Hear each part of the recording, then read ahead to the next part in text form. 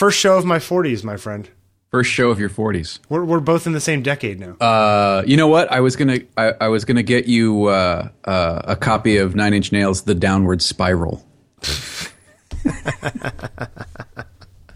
I would have thought perhaps Europe's The Final Countdown. Yeah. Yeah. That's funny.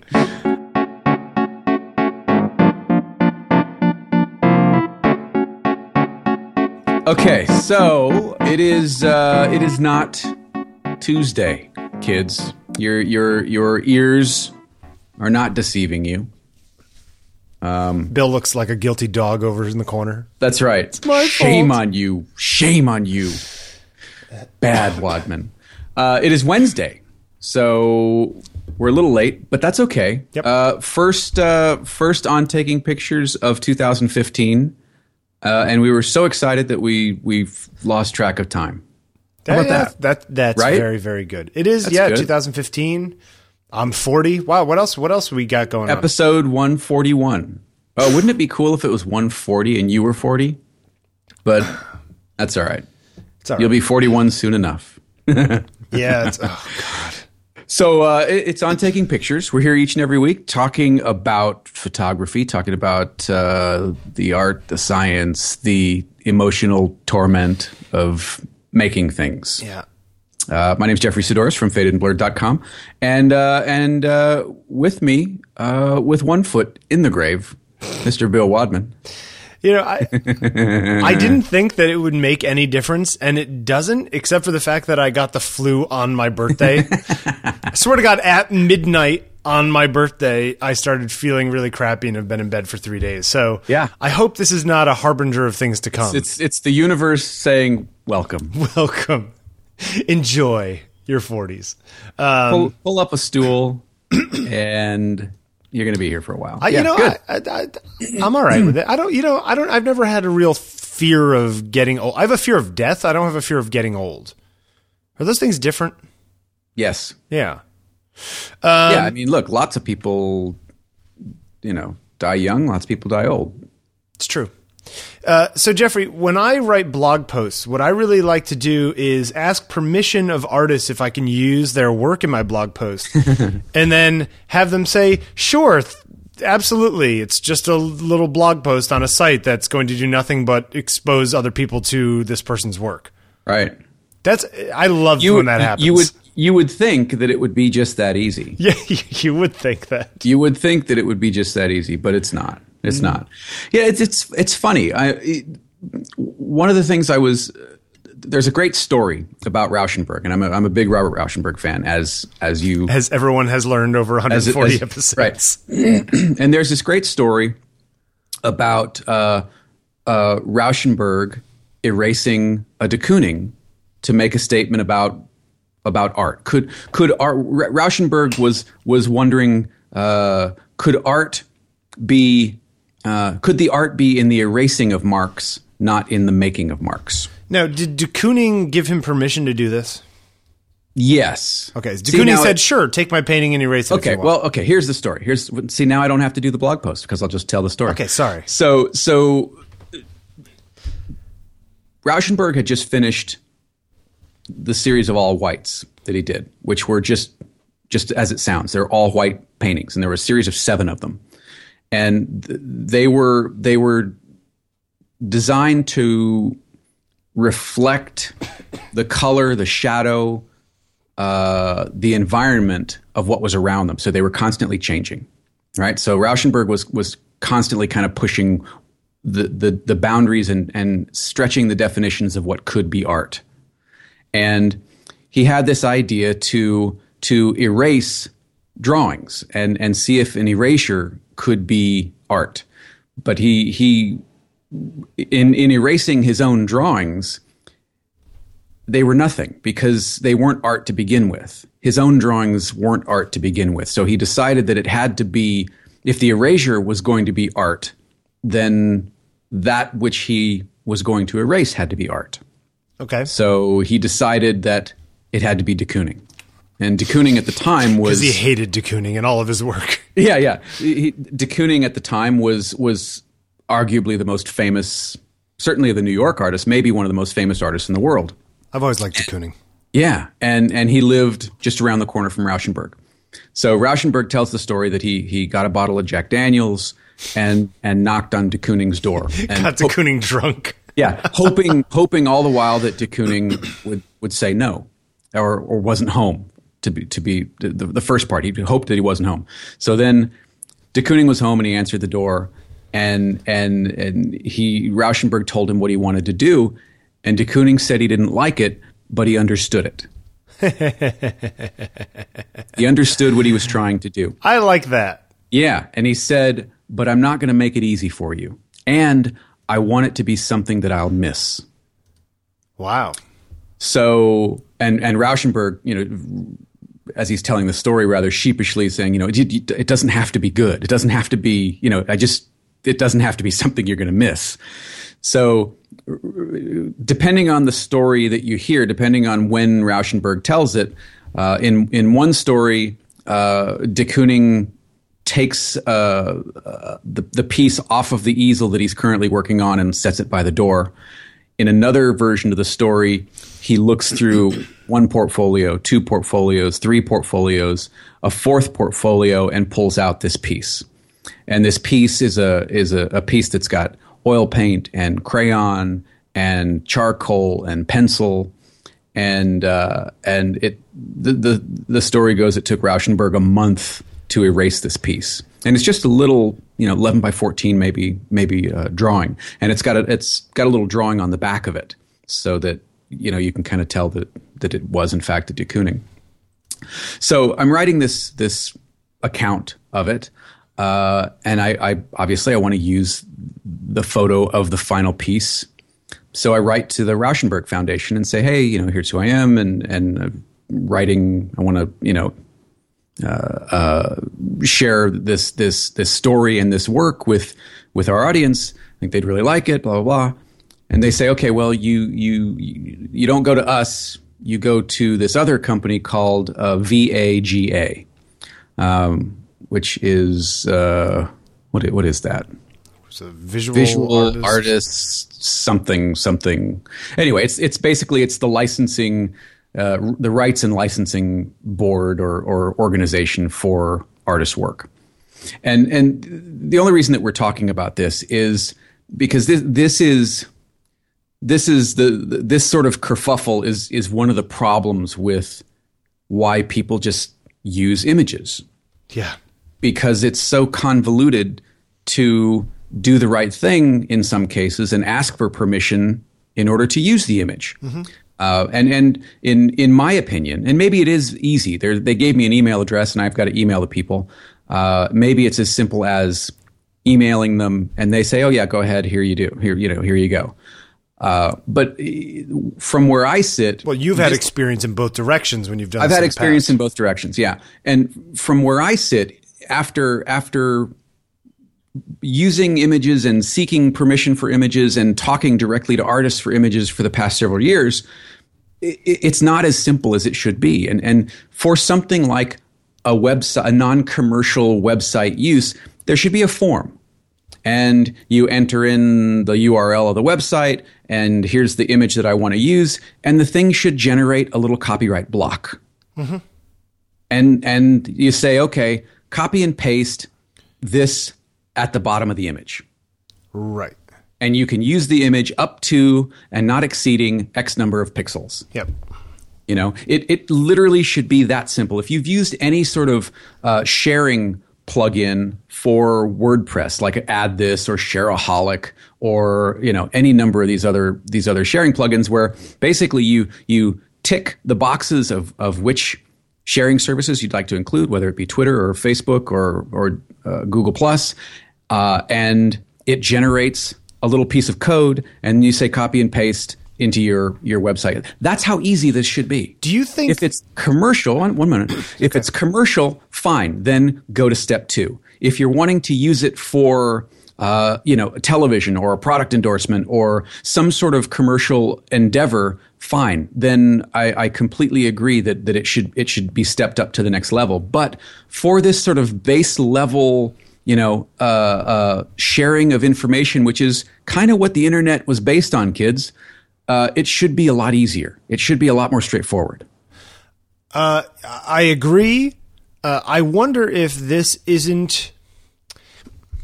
It seems as if the old model of art was based upon scarcity, in the sense that you can see this painting in this one place at this one time, and the less people that get to see it, the more exclusive it is, and therefore the more valuable it is. Some sort of zeitgeist like that. If you make the argument that the internet has changed everything, so unless people are using it for non-commercial or for commercial reasons, why not get that Rauschenberg painting in front of as many eyes as possible? I guess my question is there any downside from the artist's or the foundation's point of view from having a Rauschenberg painting in as many places as possible, assuming that it is pointing back to whatever they want it to point back to, the foundation or the museum or whatever? Well, right. This is what I don't understand. In this case, it's very old thinking, I guess is what I'm saying. Yeah, it is. The foundation itself, they don't have a 400 by 300 pixel version of this on their website. They've got a 2000 by 2700 pixel version of this on their website. Which either means they're fine with having a big one get out there, or they're really stupid about how the internet works. I don't think that's the case. Yeah, I don't think that's the case. Okay. But again, it's just convoluted. Yeah, it's circa 2015. Still not enough people get it. Right? Yeah. Now, look, Getty with their newer that they debuted last year, embed image platform. The branding is still horrible, and the sharing is still not really right because it shares back to Getty, not to your own website. So if you embed this image on your website and somebody shares it, the share doesn't do your website any good. It shares the URL for the source location on Getty. So that's sort of lame because that helps Getty. And I get that because Getty wants to help Getty. But at least they are moving in the right direction, though incremental, in my opinion. Yeah. I've had this discussion. I mean, even having the discussion of what size images to use on your website kind of stuff, where it's like, oh man, in fact, I was having this conversation with Craig a few weeks ago at Christmas, and I said, he's just like, look, I've got, I think he said like 2000 pixel images, which is what I use on mine because I wanted them to look good on Retina devices and that kind of stuff. So you need to have big enough images to do that, but you also don't want to put the original image up, so it's this really tough line between trying to get it out there, but then also trying to retain enough control for the people who do want to just do illegal things with it, Right. But the problem is that when you get into situations like yours where you're asking politely for something that you're not making much, if any, money on, you're really just trying, you're just trying to, whatever.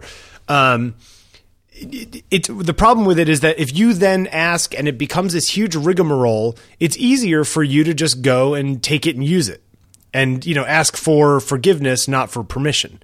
If asking permission becomes such a drudgery, then you're just going to take it. The problem is if you ask for permission and they either don't give it or they never get back to you and then you use it anyway, then you're willfully infringing their copyright and they can actually sue you for a lot of money. So you're almost incentivized not to ask. Yeah. And just to use it and play dumb. It's still an area that needs a lot of work. And even Getty, the bulk of their images are less than 600 pixels wide when you embed them. Well, okay. So Lightbox is out of the question, or FancyBox, or whatever else that you're using. And, at 500 or 600 pixels, it's not even going to fill the container that contains the text. So now it's going to be this weird visual disconnect. Yep. So it really just all comes down to money after a certain level. When you can contact an artist directly, and I have without any exception, whenever I've been able to contact an artist directly about telling them what I want to do, and I'm sharing their work, and I'm sharing about their process, and I'm writing about them, not once have I been refused or say, no, you can't use that. Yeah. They might say, well, you can't use this particular image because that's for something else, but how about this one? Yeah. Or just tell me a little bit about what you're using it for. Okay, you know what I mean? Where they just want to, absolutely. You know, and people write me sometimes. I get a lot of emails from students and painters who want to say they like some photograph of mine and they want to use it as source material to make a painting or something. Right. And they write and ask permission. And I'm like, and I always give it in those situations because, you know what? Hey, good for you. But the fact that they ask is enough for me to say, all right, you took the time to ask and you were polite. You have the respect enough to ask. Right. So sure. Yeah, you can do it. You know, right. It almost seems like the problem isn't the artist. The problem is all the people around the artists or right. the post artists when they die. To be clear, if I'm writing to you not because I'm tearing down your work. I'm writing to you because I'm celebrating your work. I'm a fan of your work. I want to share your work. Yeah.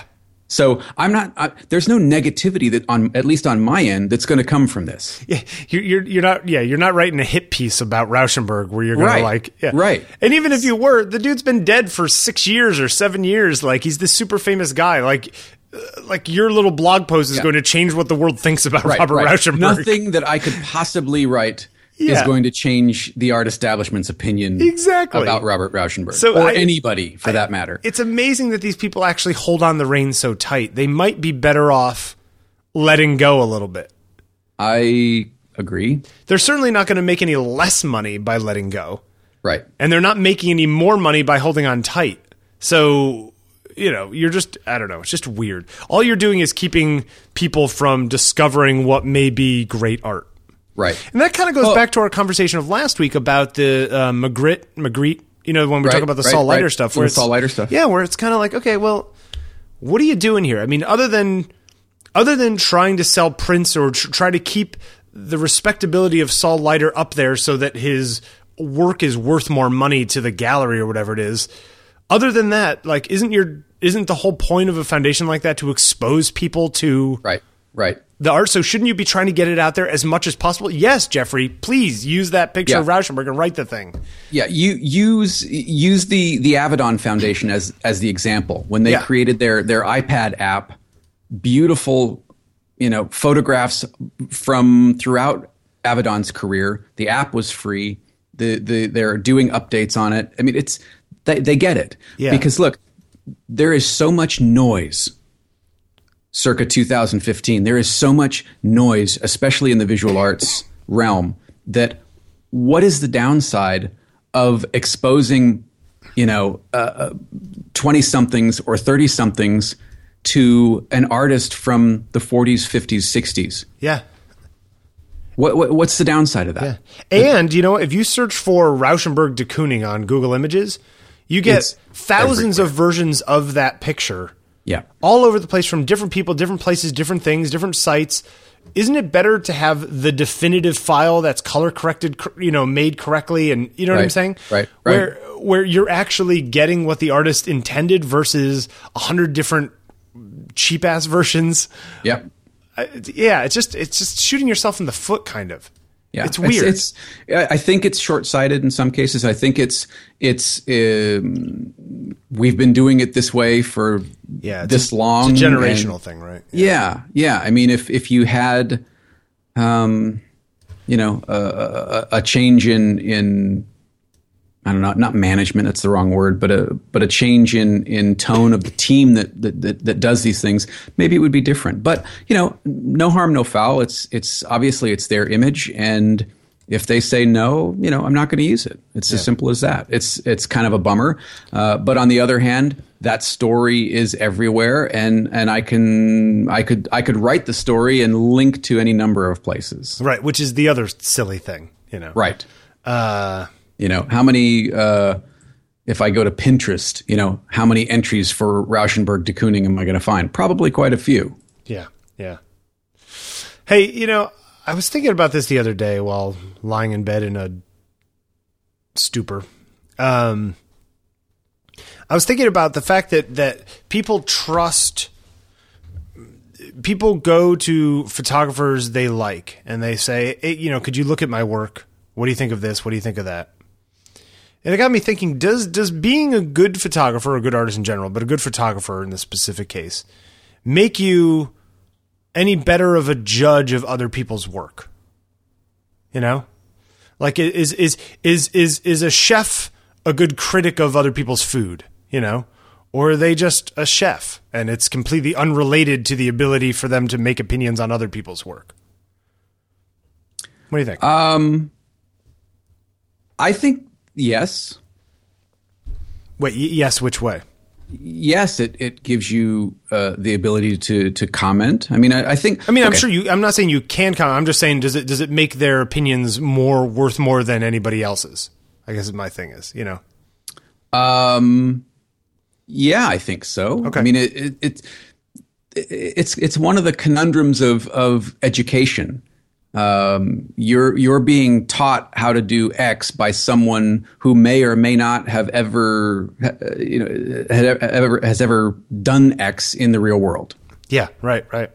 You know, if you are an English teacher or a writing professor or a painting instructor, and your career has been solely academic, are you going to be able to offer the same opinions, criticisms, feedback as someone who has spent 20 years doing it out in the world, in the private sector, if you will? I just picture, if Hemingway, being the classic drunk nightmare that he supposedly was, right? Was asked by James Joyce to read whatever. Would him reading and giving his opinion to Joyce actually be a useful opinion, or would it just be like one drunk guy author's thoughts on something that, you know what I'm saying? Where I mean, yes, you might be a brilliant writer, but maybe you're just really crappy at giving criticism.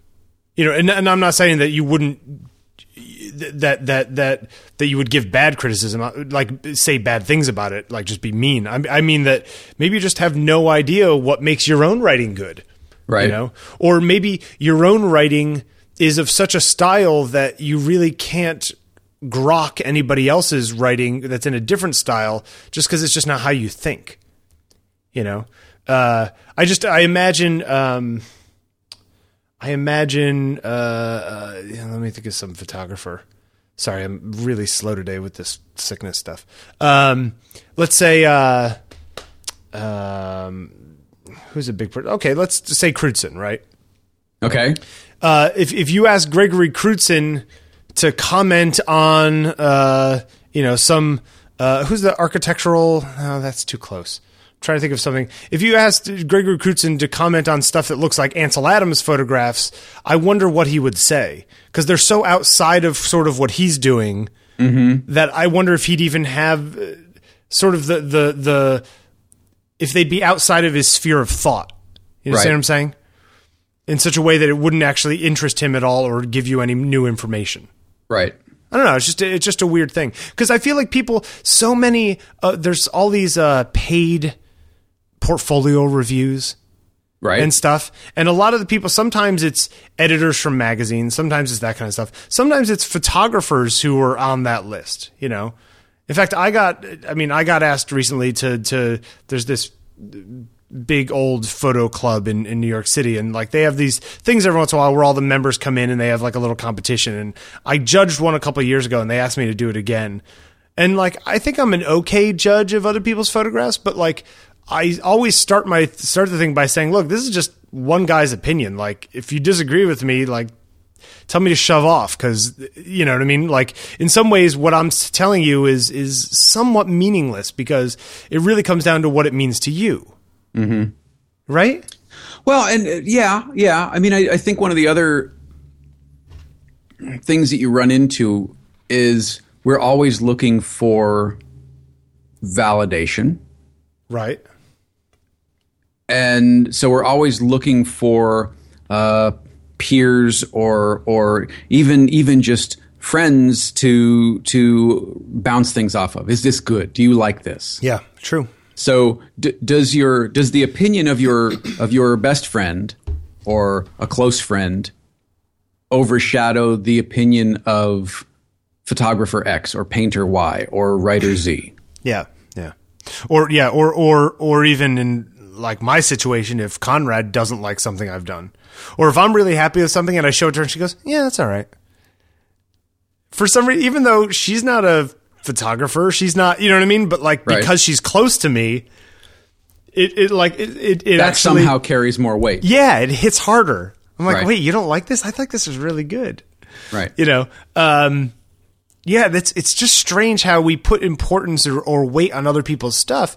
I mean, yeah, you got to take other people's stuff into account, but I also feel like a lot of people try to, they want to hand off the responsibility of deciding whether something they've done is good by saying someone else said it was good, so therefore it's good. Right. You know, where I feel like ultimately you kind of have to make that decision of whether or not you think it's good yourself. I mean, everyone else can make their decisions, but like you shouldn't make your decision based upon what other people think. You know, if you write some piece and you think it's really great and you put it out there and it gets, 5 hits and 1 share or whatever it is, you can still say, you know what? No, I think I really hit it on this one. Right. And all those people, well, they have different opinions or whatever it is, but this may be the best thing I've ever written. Right. Well, and it's, I mean, look, this sort of approval mentality, it's the basis for reality. Almost everything. Yeah. I mean, in the creative sphere, if we keep it to photography, it's Flickr, it's G+, it's 500 pixels, it's, all of these things. You're putting them up looking for, in some cases, not everyone, but in some, if not most cases, you're looking for the digital equivalent of a hug, right? Yeah. Yes. Yeah. Yeah. I've been actually trying to stay away from Facebook. I maybe look once a day now, because I realized that very little of what I get from it, which is more of a sort of a crack high than any sort of actual feeling of goodness, is both fleeting and unsatisfying. Right. Well, and so then I wonder, why am I doing this? Why am I chasing likes? Because we're wired to. You want your work to matter. Yep. You want to make a mark. You want to you want it to be known that you exist, that your work exists, that you so by putting it out there something to the stream. Right. So putting it out there and seeing that 500 people made a comment about it or whatever it is, somehow in some way says, should it say to you that actually was good work? I don't know that it can. Right. It's hard to discern, because if you put up something that's not a great photograph, but it's super cute, yeah, you're going to get a ton of response. Right. And so then you get to this thing of like, okay, well, if it's not an accurate indicator of the quality of the work, then what is it an accurate indicator of? And is that useful information in any way, shape, or form? Or is all this just this big, global self-delusion thing that we're all doing? Can something be appealing but not be good? Yeah. And could it be a good and not appealing?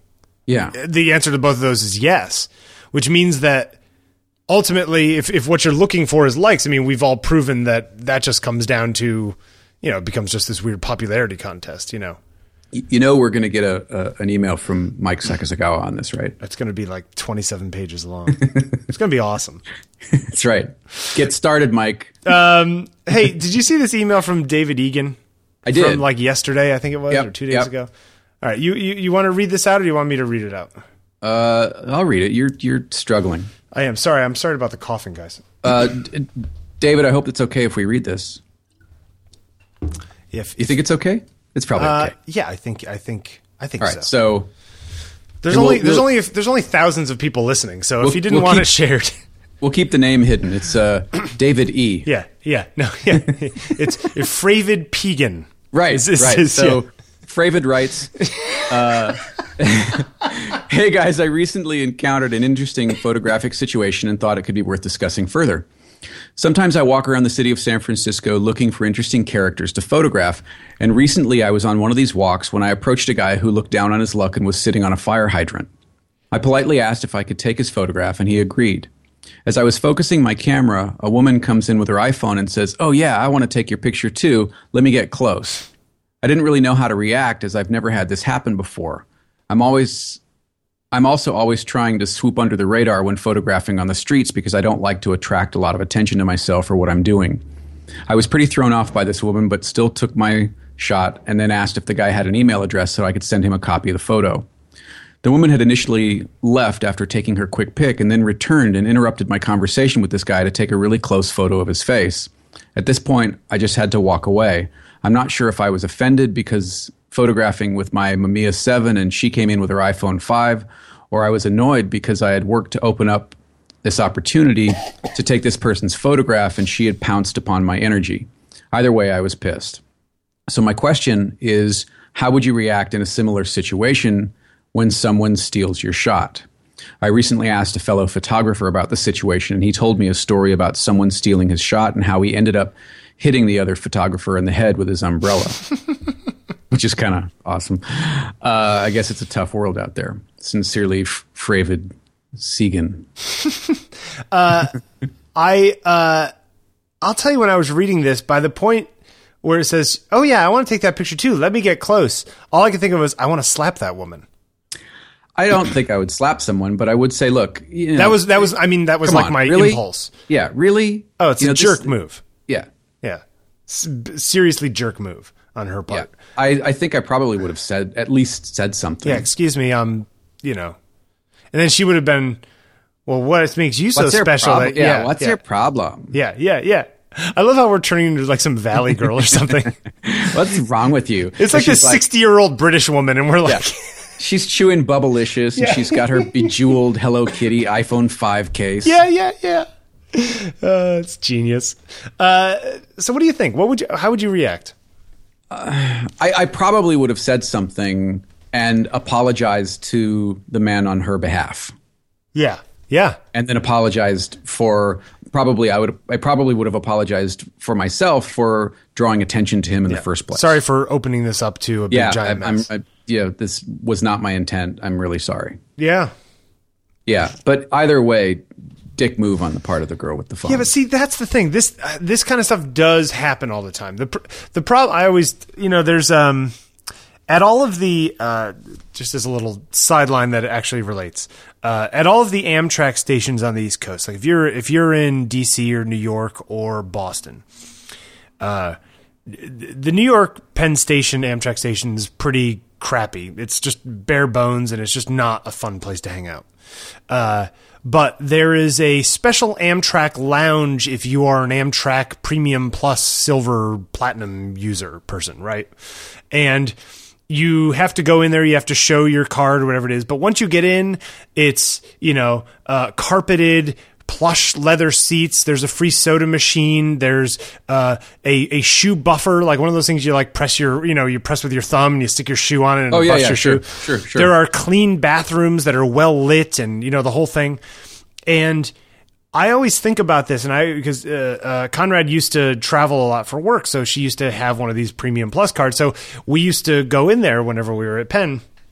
She's since lost it because her new job means she doesn't travel as much, and you have to travel X amount a year or whatever. But every time I sat down in there, I always thought, you know what? It could be like this for everyone if there weren't people who were jerks. Right. You know what I'm saying? Like all of Penn Station could be lush pleather, like nice crappy leather seats and a free Coke machine and whatever it is, if people wouldn't bring their stuff in and cut the seats by accident or write on them with markers or come in with a jug and fill the whole thing with soda and mess up the bathroom and don't clean it up, and you know what I mean? Yeah. And I feel like this is one of those examples of stuff where there are, it's just proof that there are jerks in society, people with no tact. Sure. Now, there are other people out there who would say, what are you talking about? This woman saw an opportunity, took that opportunity, suck it up for not seeing it as, it's a dog eat dog world out there. And you know what I'm saying? Like, But it's dehumanizing. Yes, I agree. And I have kind of a Victorian sensibility. No, like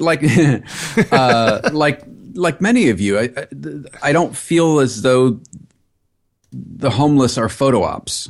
Yeah. Well, okay. So do you think that Fravid Pegan was wrong? No, not at all. Because I think that he was from the email. He was respectful and he asked permission.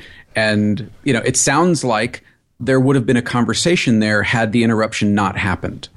That it would have been an exchange of energies. There would have been acknowledging this person's existence as a human being, not just as a subject for a photograph. Yeah, and I guess that's probably what I mean, he says there where he said she pounced upon my energy. And that's a good way of putting it. That's a great way to put it. I created this connection with this other person like a nice little couch, and this girl came and sat down in the middle between us. Right. Interrupted my conversation. Yeah. So again, this wasn't just, hey, I'm snapping and I'm moving on. And I've had these kinds of exchanges where I've sat and talked with people, and it becomes a different thing when you treat them like a human being.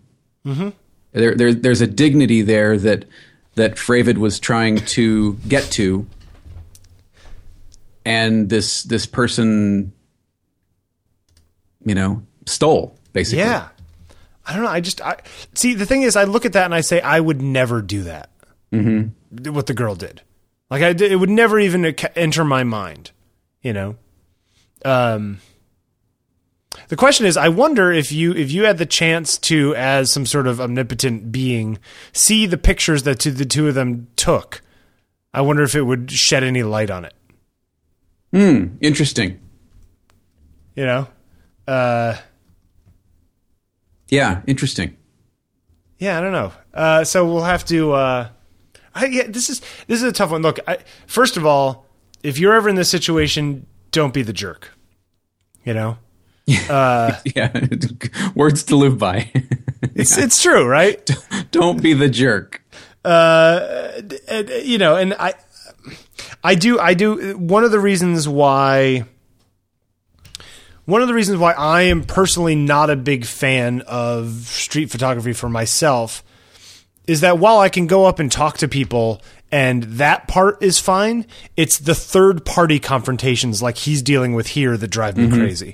I can't stand this kind of stuff. When I was at Comic-Con, a few months ago, there were, there's all these people dressed up in the cosplay and sure. and the whole thing. And there was, many creepy guys walking around, seemingly creepy guys walking around taking pictures of girls in untoward amounts of clothing. Right. And I just, and you would see somebody setting up a shot and working on it, whatever it is. And then some other guy walk up behind one hand, just hold up their camera and then just keep walking. Like over your shoulder? Yeah. Yeah. And it's like, this is just a jerk. What are you doing? I feel like this is kind of part of what makes me weary of a lot of workshop stuff too, because then it's just the people taking the same shot over and over again. Sure. Oh, let's set up this model and these lights. Okay, everyone gets a chance to take the same picture. Right. Well, that doesn't mean anything. Slightly different poses, but exactly the same lighting, exactly the same. Yeah. Right. Mm-hmm. So what did we just accomplish here, other than sort of teeing up a golf ball for you to hit? If you tore everything down and had each person set it up how they wanted, whatever, that would be a different thing. But that's too time consuming. Typically not how it works. Yeah. Right. Yeah. And it just sort of becomes this sort of this mill of mediocrity, where it's just like the same thing over and over again. I just don't understand that. But anyway, it's so I guess we feel for you, Fravid Pegan, and I don't know.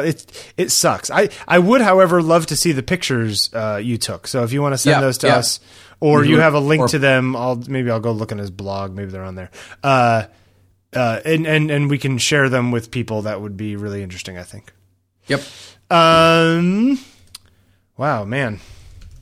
Time gets away from us. We should probably talk about our sponsor. Squarespace. Is this the new song? No, I wasn't thinking about it. That's a little too. No, it should be. Let's see. Squarespace, built in your website, Squarespace. Oh, that's a good one. The thing right, Squarespace. It's super easy. I don't know. Okay. That was suspiciously like the I Dream of Jeannie theme, though, wasn't it? Actually, I think it was the I Dream of I Jeannie think it was. theme. Wow, where did that come from? So, hey, Squarespace. You guys all know and love Squarespace, and they've just come out with their new Squarespace 7, which is pretty great, I have to admit. It's pretty slick. Yeah, that's pretty cool. If you go to squarespace.com/7, SEVEN, written out, for more information, you can learn all about it. They've got a redesigned Squarespace 7 interface where you're kind of working on the pages right there with a toolbar sort of next to it on the left, which is pretty amazing. They've added better integration with Google Apps, which is great. So if you want to do your email and stuff through Google Apps, they can set it all up right through the Squarespace interface. They've partnered with Getty Images, so if you're writing blog posts and that kind of stuff and you need an image for your blog post, you can search for it and do the whole thing right within Squarespace and plop it in there, which is actually pretty slick. New templates, so there's a bunch of new templates. A lot of them are for like bands and weddings and that kind of stuff. I don't know if you've noticed that. They've done a lot of sort of industry-specific templates, which are pretty cool. And cover pages, which is actually a really neat thing, is useful. Which is, they sometimes you're having a big winter sale and new album came out if you're for a recording artist or that kind of thing. You can basically make the homepage of your site temporarily or permanently just sort of like a big image with minimal information on it that'll link straight to, say, the new album where you can buy it. Right. Or you can travel on to the rest of the website. Pretty great stuff. As always, Squarespace has their beautiful designs. It's simple and powerful. They've got 24/7 support with live chat and email. And at only $8, it starts at only $8 a month. And you get a free domain name if you buy Squarespace for the full year. Responsive design, so your website looks great on any device. And they've got commerce built into each and every website. Comes with a free online store. It's great stuff. Can I just say? Yeah. The commerce is stupid simple. Much better than any other thing that has come around. It's very simple. It integrates with a company called Stripe. Yep. Which is great because Stripe integrates with all sorts of other things. But I've been setting up some of my paintings that I'm going to put up for sale, and it controls inventory. It will email you when you get low on inventory. You can do sales built in. You can do coupons built in. Hey, Jeffrey, it's your Squarespace site. Go paint some more paintings. Yeah. Get to work, slacker. Yeah. It's the integration is really nice. It's fantastic. So, you guys should go all try this out. You can start a free trial with no credit card required. Start building your website today. When you decide to sign up for Squarespace, please make sure you use the offer code OTP for On Taking Pictures to get your 10% off your first purchase and show your support for On Taking Pictures. We thank Squarespace very much for their support of our show.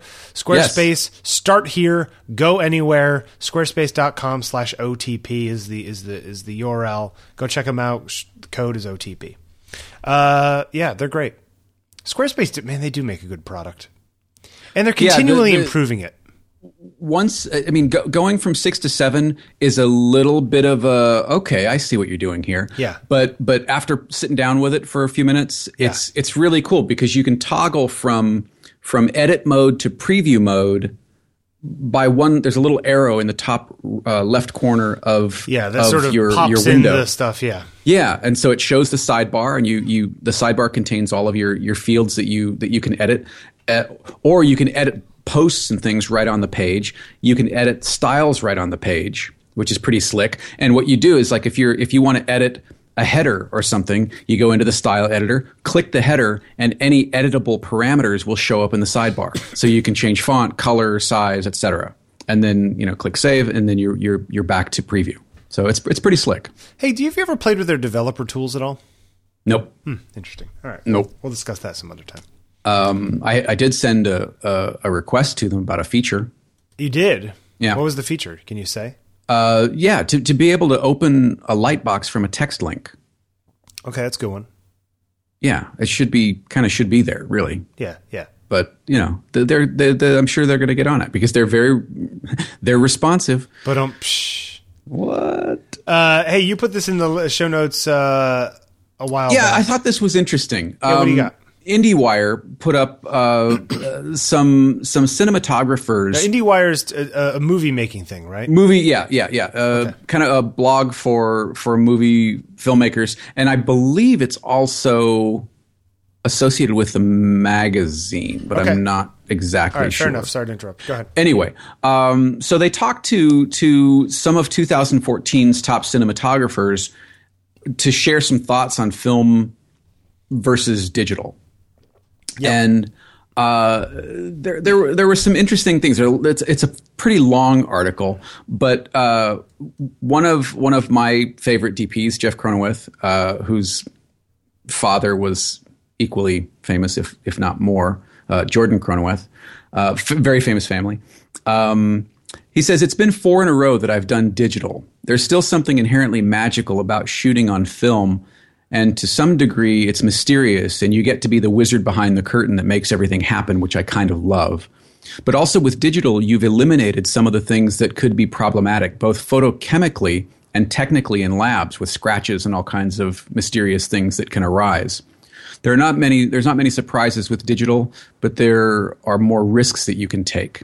You certainly sleep better at night because you don't have to wake up at 4 a.m. and call the lab to see if there's a job for you to do that day.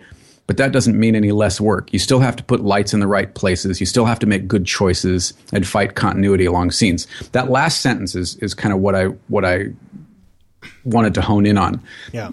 We kind of get stuck on, well, film's better, digital's better, film's better, digital's better. Yeah. But at the end of the day, there's still technique behind both. You still, like George or Jeff says, you still got to put the lights in the right places, and you still have to make good choices. I always felt that way with audio recording too, where there's always the argument between tape and digital, analog and digital, and to me it was always like I always thought of digital, the ideal digital as being sort of a perfect analog recorder. So you're going to bring in your digital video thing to film this movie. Well, it's just going to act like your idealized version of the film thing, where it's just going to do everything you wanted. It's not going to run out of film. It's going to do, but everything else about the movie is exactly the same. Mm-hmm, mm-hmm. I guess you need less light sometimes, but you know what I'm saying? Like, it's just, overall, the acting still has to be there. The story has to be there. The script has to be there. The lighting has to be there.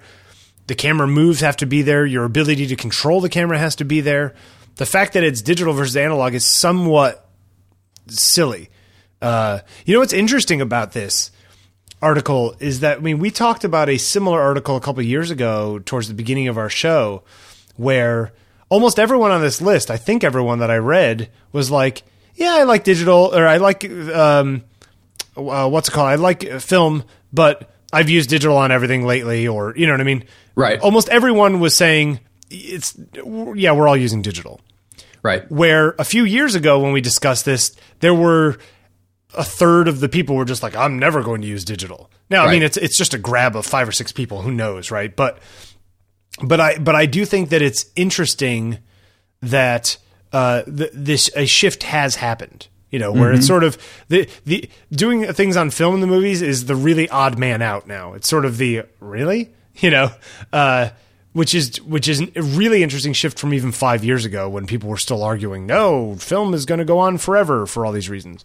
Right. Yesterday I was thinking about audio recording, and I was trying to remember how much time you got to record on like these big 2-inch tapes that they used to use, like 24-track 2-inch tapes in studios at X amount of inches per second, 15 or 30 episodes. I was like, God, how long did you get to 27 minutes? And so anyway, I just looked up the Wikipedia article on magnetic tape and started reading and got all kind of sucked into it.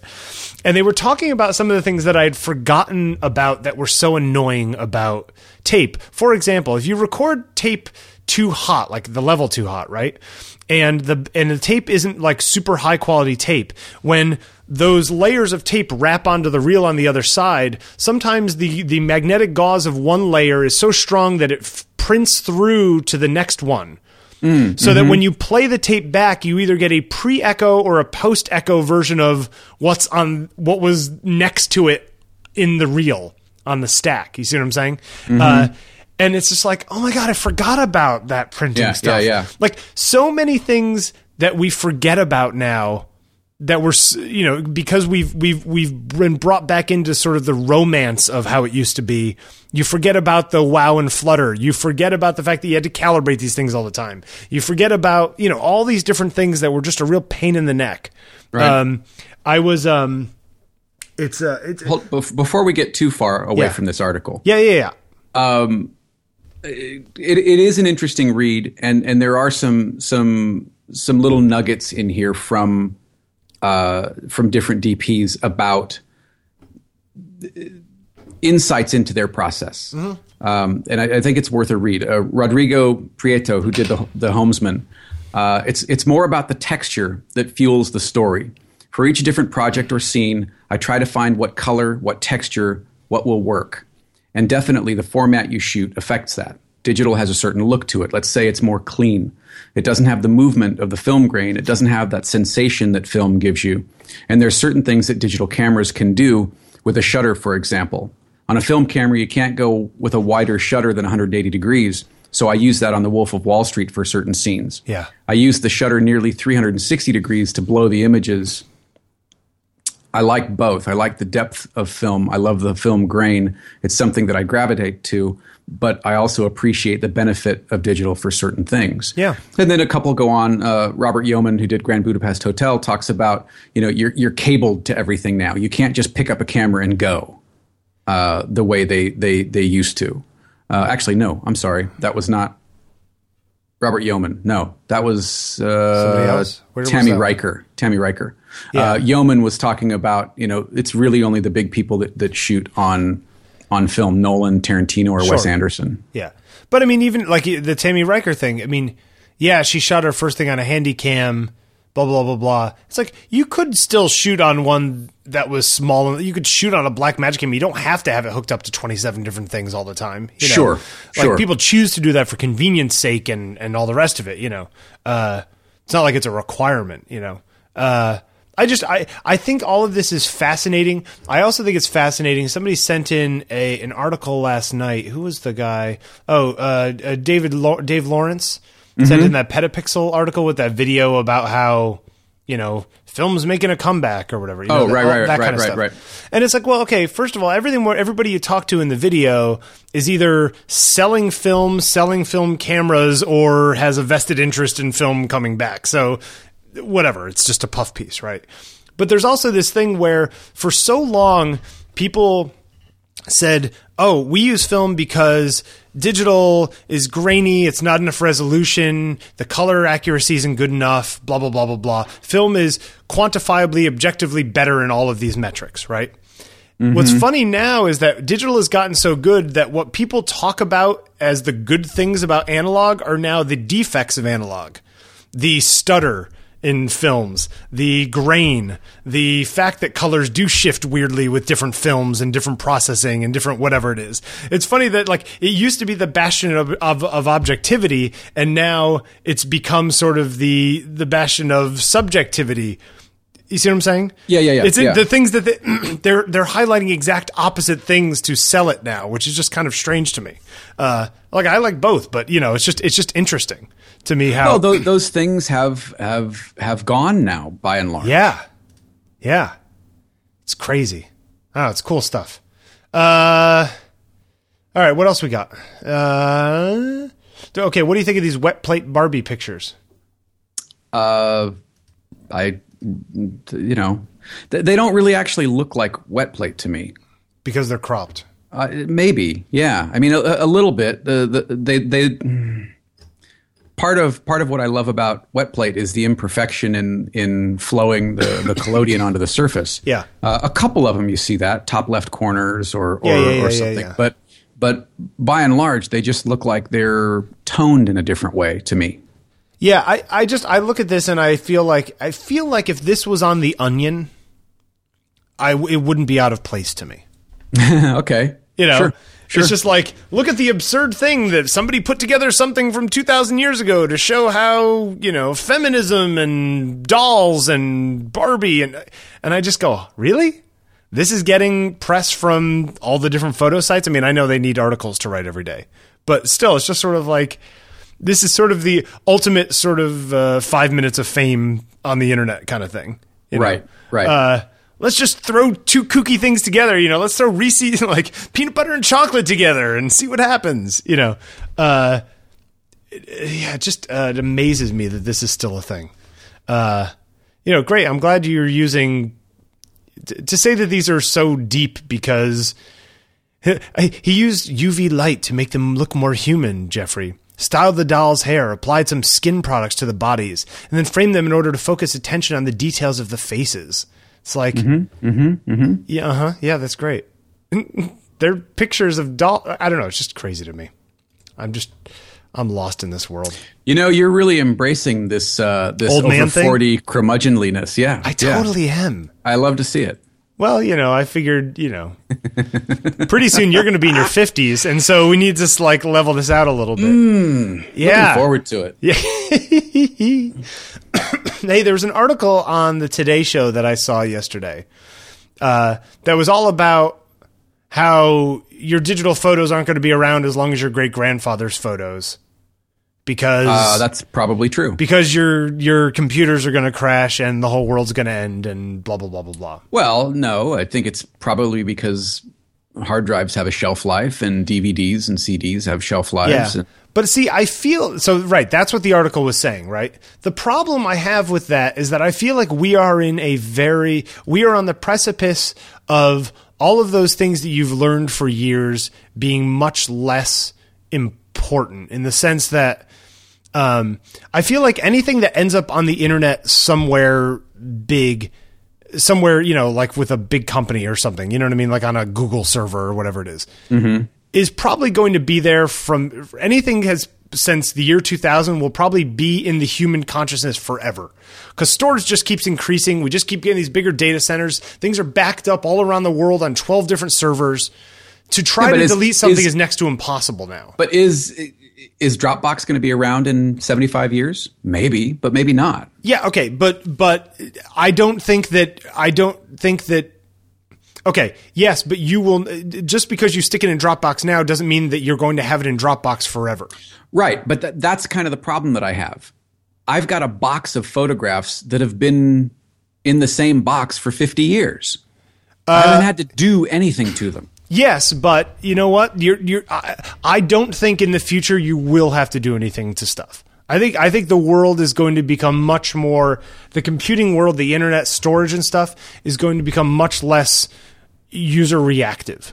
Yeah, we're just going to start saving stuff everywhere in 12 different places, and you're not really going to. People have been saying that for years, though. And I think in some ways it's gone that way. If you have your phone uploading all your pictures to Google or Facebook or Dropbox or whatever it is, like it's very difficult to end up losing your pictures and that kind of stuff. In a way that 3 years ago it was really easy to lose your phone and lose all your pictures. I guess my thing is that we are not going to be using hard drives for more than another 5 years. Like magnetic spinning hard drives, they'll be gone in 5 years. Probably, yeah. It's like, so the whole idea of it's going to fail if you just keep it on a stick. It's like people are going to look at hard drives as if it's some weird, like you're pulling out an old hoe or something, You're talking about the garden instrument, right? The garden instrument, yeah. Okay. Cute.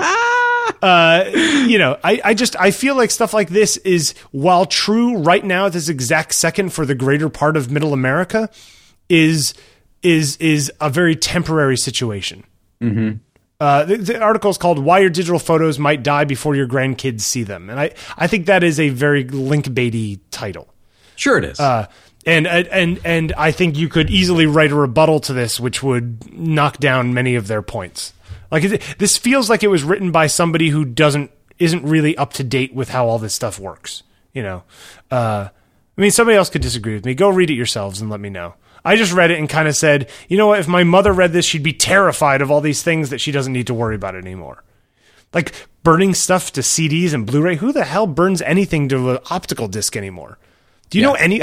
There was a guy here yesterday who, another Berkeley alum who is a musician, is an engineer at a studio, and I was taking some portraits of him.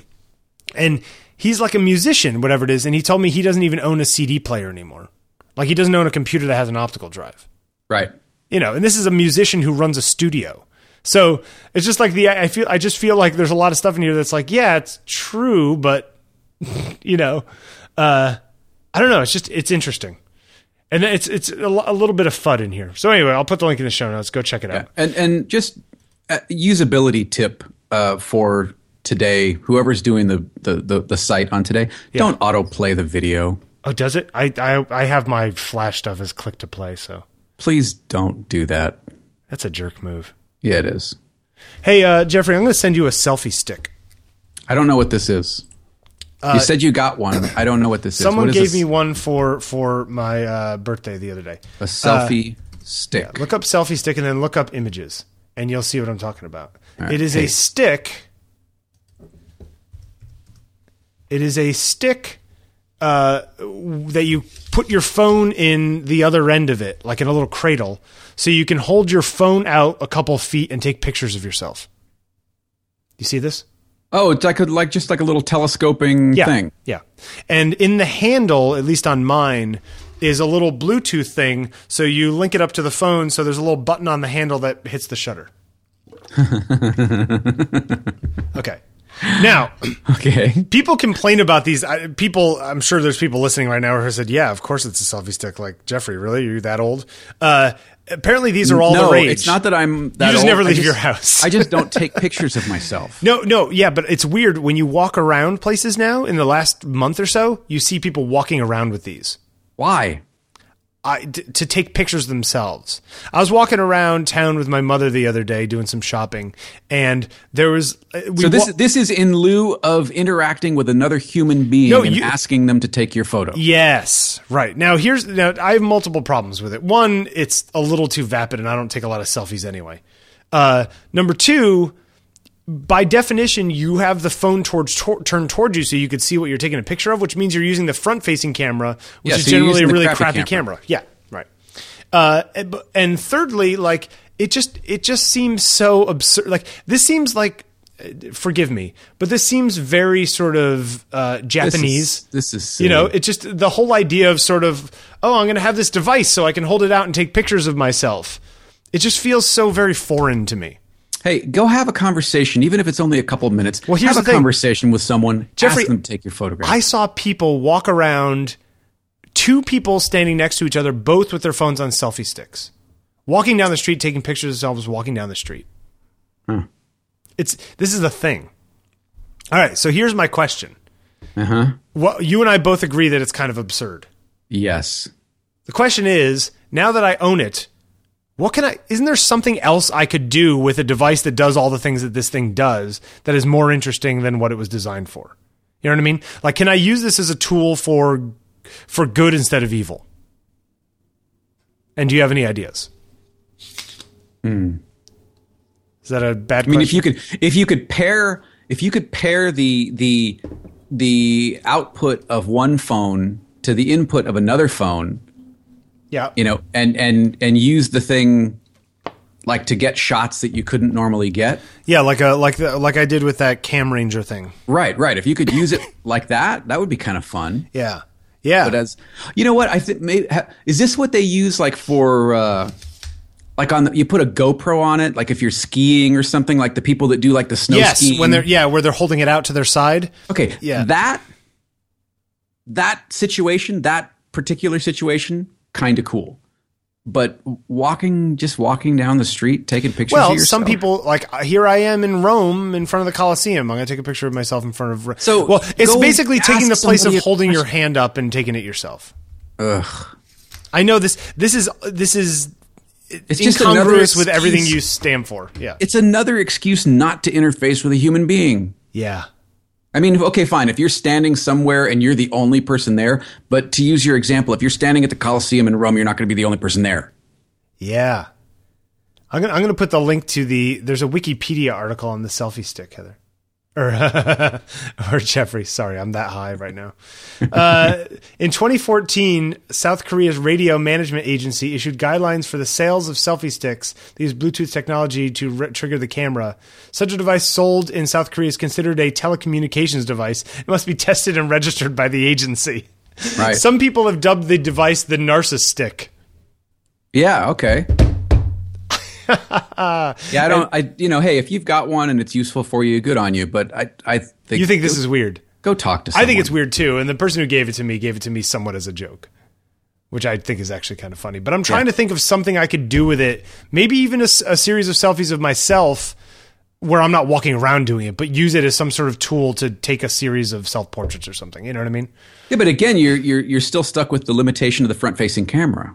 Yeah, unless I can turn it around. I just won't be able to see what I'm framing then. In which case, that might actually be interesting. That might be an interesting experiment. Right. Not to see. Right. But then if that's the case, then the only decision I'm making is now. Maybe, what if you still interfaced with another human being and say, hey, could you tell me when this looks good? See, that's an interesting thing. Yeah. Flip it around so they see the screen. Hey, I want to take a photograph. Would you mind just telling me, tell me when to take the picture? Yeah, yeah. Or give them the little thing, and, let them. So there's still some interaction. There's still some sort of, I don't know. What do I know? I love how this is actually getting you upset. Ugh. Go talk to somebody, for crying out loud. All right. Why don't we, what do we got in the group? The group. What was it? Family? Hang on, let me see.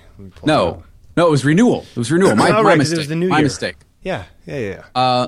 Again, lots of really cool interpretations of renewal, and just lots of really great photographs that people are putting up. Jeff Preston. Renewal, resting up for the next round of puppy toy destruction. What a great looking dog. And though it's not part of the assignment, Lance, terrific photograph of the train. You know how I got a thing for trains. Trains and dumpsters. So basically, big metal boxes. Basically, you want to be a hobo, I think is what we're learning. That's really what it is. Well, you're halfway there. So, Millie, again, good stuff. And I like the picture Wayne put up of him and his assuming wife or something kissing. Yeah. That's nice. Bo, nice. Yep. What is that? A little festival of some sort? It's cold up where some of these people are. Oh, it's very cold. It's David. Cold. Oh, David Lawrence here in Michigan. Let's see, John. Hey, John, I'm getting a postcard from John. Very excited about that. That's very cool. Yeah, I've gotten a few postcards. You like the postcards. I do love the postcards. I have an idea for the print thing, and stay tuned. Where is that print book that's been going around? No idea. It's lost in who knows? Lost in translation. All right. Jim Azevedo, great stuff. Johan, really terrific photograph. Alex, thoughts on this? What is this thing? Is it a deer? Is that a deer? It's got strange horns on it. Sorry, I was flipping around. I like it, but you cut off its feet. So either crop in so it looks intentional, or pull back so it doesn't. Nice. John Wilkening, great stuff. I like the idea of just make it look intentional, even if it wasn't. Right. Come on, there's something to that. See, Tanya's at the gym. God, man, I wish I could go to the gym right now. Yeah, well, you can't. So I feel so run down. All right, so what are we doing for next week? Is there a whole other thing? Hold on, I'm just okay. Oh, I thought you were done. Sorry. Ian Logan. Yeah. Whoever drives that VW Bug with the lights all over it is super fun. Did you see this? Yeah. Wait, with the surfboards on top? I saw it a while back. Hold on. Yeah, it's great. Yeah, and a lot of new members. So welcome new folks. Please don't hesitate. Post. Talk about it. Comment on people's work. Keep the discussions going. The discussions are really terrific. There we go. Gary Yost and his ladybugs. That's a pretty cool thing. Gary Yost is like the coolest person ever, I think. He might be the coolest person ever. He's up there. Matheson, Commuter Series, and Matheson's Journal. If you haven't seen Christopher Matheson's Journal, it's a thing of beauty. So go check that out. All right. So somebody suggested a little while ago before and after, and it was suggested from the standpoint of doing a diptych straight out of camera and then post-processed. But Bill, you brought up something that's fun too. Well, yeah, it could be a time shift kind of thing where Right. What was the thing that you said? The example I had used, ice cream? I went to Friendly's and had a happy ending sundae with the peanut butter and fudge. It's good. Yeah. And I took a picture of it before, and I took a picture of it after it was empty. And so, Right. so there's a diptych idea of doing sort of before and after as a linear time thing as well. Sure. Maybe before and after makeup. Maybe before and after the gym. It was Tyler Grinstead who said this. Tyler. Okay, so thank you, But Tyler. I also like the before and after touching enhancements too. So any one of Yeah. those, sort of before after. Is that what you said? Before after? Before and after? Which is a better tag? I think before and after. Okay. What do you think? Before and after. Sure. After. I don't know. Whatever you guys want to do, but before and after. See what I did there? Yeah. Let's say before and after. That's good. Before and after. Yeah. Have fun with that. Again, we really like seeing all this stuff. If you have ideas for assignments, podcast at ontakingpictures.com. Or you can tweet Bill at Bill Wadman or me at Jeffrey Sidoris. What do you got for Photographer of the Week? Delaney Allen. Yeah, you like this one? Interesting. Yeah. Somebody sent this in a while back. You know what? It may have been Sakasagawa. Portland, Oregon. Yeah. He's young, too. He's like 12 or something. And Is he really 12? no, he's like in his 20s, though. Okay. What I like about this guy is he takes the kind of, I look at his pictures and you can easily ruminate on his images. Like you just stare at one for a while and go, and they are things that I would never take. And that's kind of why I find them fascinating. Yeah, he's got some interesting stuff. Yeah. Right. I like this shot of the windows when there's one open. Like Yeah. Of the building. Yeah. And it's really colored, right? It's got like it's all pink or something. Yeah. This is interesting stuff. It's really simple in the sense that, like, compositionally, like he's big on color on the same color or pattern on the same pattern. Right. Tone on tone, pattern on pattern. Yeah. Yeah. But then he'll take pictures of sky or trees with a little fog or whatever it is in a way that doesn't just look like a snapshot for some reason. He's very good at it. I like the Invisibility series. Yeah. In fact, let me pull those up because I was looking at those earlier. Wanted to discuss one or well two. done. Right? So it's between here and there. Yeah. Delaney Allen. He All right, graduated in college in like 2010. I think he graduated wait, Delaney Allen, is that a girl or a boy? That's a good question. I'm saying girl, right? Delaney? Or boy, Delaney, right? What do you think? I'm saying girl. Or wait, boy? I don't think they say, sorry, I'm really still not right in my head. Nice stuff it's on the It's blog. a guy, I think, yeah. He graduated in 2010 or something from school, so he's young. But has been in several group shows. Yep. Putting himself out there. That's good. Good for him. Good for you, Delaney. Yeah, and I just think it was something different, and I wanted to highlight. People send in a lot of Photographer in the Week suggestions, and while I don't want to just do new people, and I just don't want to do old people, so many of the ones we get are, especially now that you're one of them. Yeah, I know. Like we have done so many, for example, Magnum photographers, and there are always more to do, but it's like, okay, well, let's do something that looks a little different.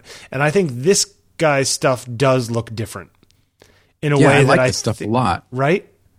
It's just, it's shooting in a way that I would never think to shoot. Mm-hmm. Which there's lately I'm looking weird, more for. Like non sequitur stuff too. Yes. Yeah, it's almost, there's a little bit of where he's got letters and photographs next to each other, the between here and there stuff. Right. Where it almost feels like it's almost conceptual art, like the whole thing is just some story where there's words and there's pictures and some beautiful blonde woman. It's, a lot of it's just color wash too. It's skies or I want to see a lot of these the ocean. Yeah, I want to see a lot of these prints just huge. Mm-hmm. Yeah, really interesting stuff. Well done. Good find. Whoever sent this in. Good job. Yeah.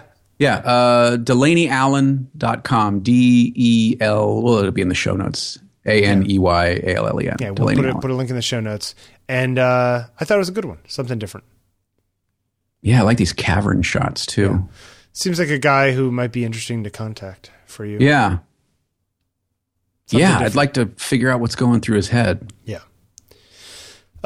So there you go. Anything else? Sorry, I'm just kind of scrolling through all this stuff. Yeah, it's good. It's good stuff. We're at like an hour and 15 minutes. So I think we're good. Yeah, we're good. Let's I gotta call go it back a day. to sleep. Yeah, you do. Shoot us an email, podcast@ontakingpictures.com. Bill tweets at Bill Wadman. I tweet Jeffrey Sidoris. You can find us on iTunes, and if you wouldn't mind leaving a review or a rating, it helps people find us. And looking forward to seeing where we go in 2015. I think there's some good things in store. Absolutely. In store. Yeah.